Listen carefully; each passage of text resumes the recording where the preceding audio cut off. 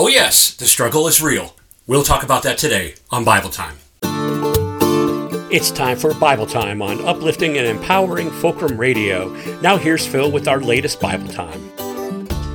Hello again, everyone, and thank you for joining me for Bible Time. Today, I've got a fascinating story to share with you. I had an opportunity to talk to a young man the other day, and this is how it started out. He's shaking his head, and he goes, I don't know, Pastor Phil. He says, it's hard. I know I shouldn't be doing some of the things I'm doing, but I still do them, and I just don't know what to do. And I said, congratulations, you're human. Now, I'm not giving him a pass and saying, look, because you're human, you can sin. What I'm saying is, when you are human, you are going to sin. So what do? How do we handle this? If we turn to the book of Romans, this is what I told him too. I said, if we look in the book of Romans, chapter 7, the Apostle Paul tells us that he even struggled with sin. He said, the very thing I know I should not do, this I do. He knew that it was the law of sin working against him in his body that was making him sin. But at the very end, he comes to this realization, who will save me from this body of death? Praise be to God for his Son, Jesus Christ. And then he goes on in the next chapter. See, that chapter ends, but the next chapter begins with Romans chapter 8, verse 1. Therefore, there is now no condemnation for those who are in Christ Jesus. Now let those words ring true in your mind for a moment. There is now, therefore, no condemnation for those who are in Christ Jesus. So why do we condemn ourselves so much?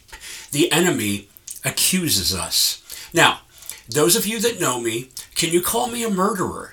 I've never murdered anyone. I said, have you ever murdered anyone? He said, of course not. And I said, well, then that's why the enemy can't call you a murderer. I said, now, if you've ever done other sins, and I don't want you to list them for me, it's not my place to know. I said, but they can tell you, you're a liar, you're a thief, you're an adulterer, you're all kinds of things. They can call you those things. You're jealous if you have done those things. He's like, oh, okay, yeah, I've done some of those things. And I said, okay, but that's why they're saying that. They have the right to call you that. I said, if I get a speeding ticket and I go to the courthouse and the judge says, you know what? I'm not letting you pay this. I'm wiping the slate clean. You don't owe a thing, and it's like you never got caught for speeding. Can you call me a speeder at that point? No, because the judge wiped the slate clean.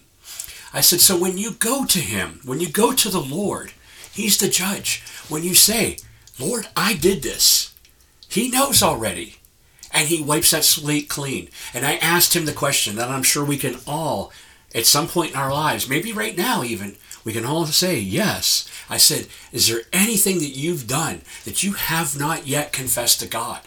He's like, oh, yeah, there was this time when I was 10 years old. It's like, I don't care what it is. Is there anything at all that you've done that you have not confessed to God? And I'm asking you that now too. Is there anything that you know you've done and you have not confessed it to God? If you haven't, then the enemy can accuse you of it. But when you take it to God, he wipes the slate clean. He says, you are forgiven as if you never sinned, justified, just as if you've never sinned. And they can no longer accuse you of that. It brings you freedom. How many of us are walking around with unrepentant sin in our lives?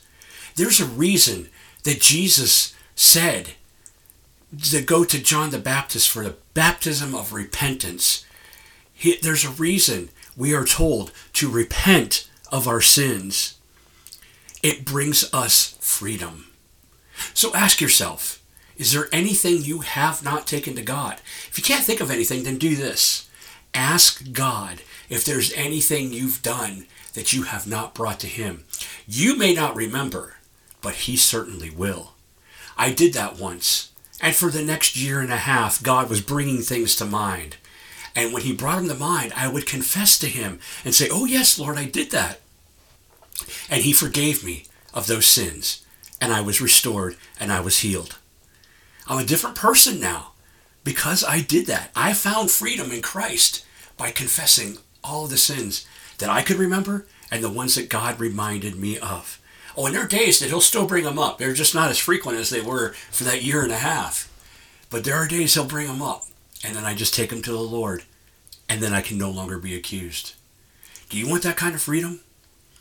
Take it to the Lord and confess your sins to him, because there is therefore now no condemnation for those who are in Christ Jesus.